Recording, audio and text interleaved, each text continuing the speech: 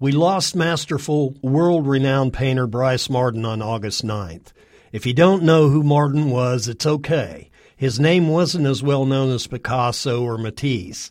He wasn't known for living his life as Warhol did, in the public eye.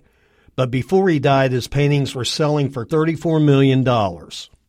Marden earned his MFA from Yale in 1963, where he studied with Alex Katz and Philip Pearlstein. It was at Yale that he developed his famous style of muted palette and rectangular forms.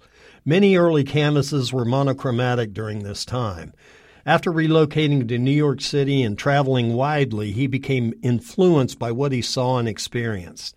He was inspired by Chinese calligraphy, and it found its way into his work. He executed paintings using long sticks for making new gestured lines rather than brushes. His background painting hues caught fire. Marden was a painter's painter, a searcher and a risk-taker. I unashamedly stole ideas from Brice Marden often in the past years. I think I've studied almost every book on the man, and I am in love with his work. Even though he lived 84 years, I feel like he still had so much left to accomplish. I toasted his life with friends last Saturday night, and then our conversation went on.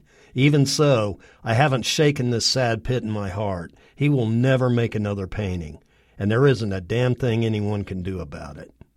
For KMUW, I'm Curt Clonts.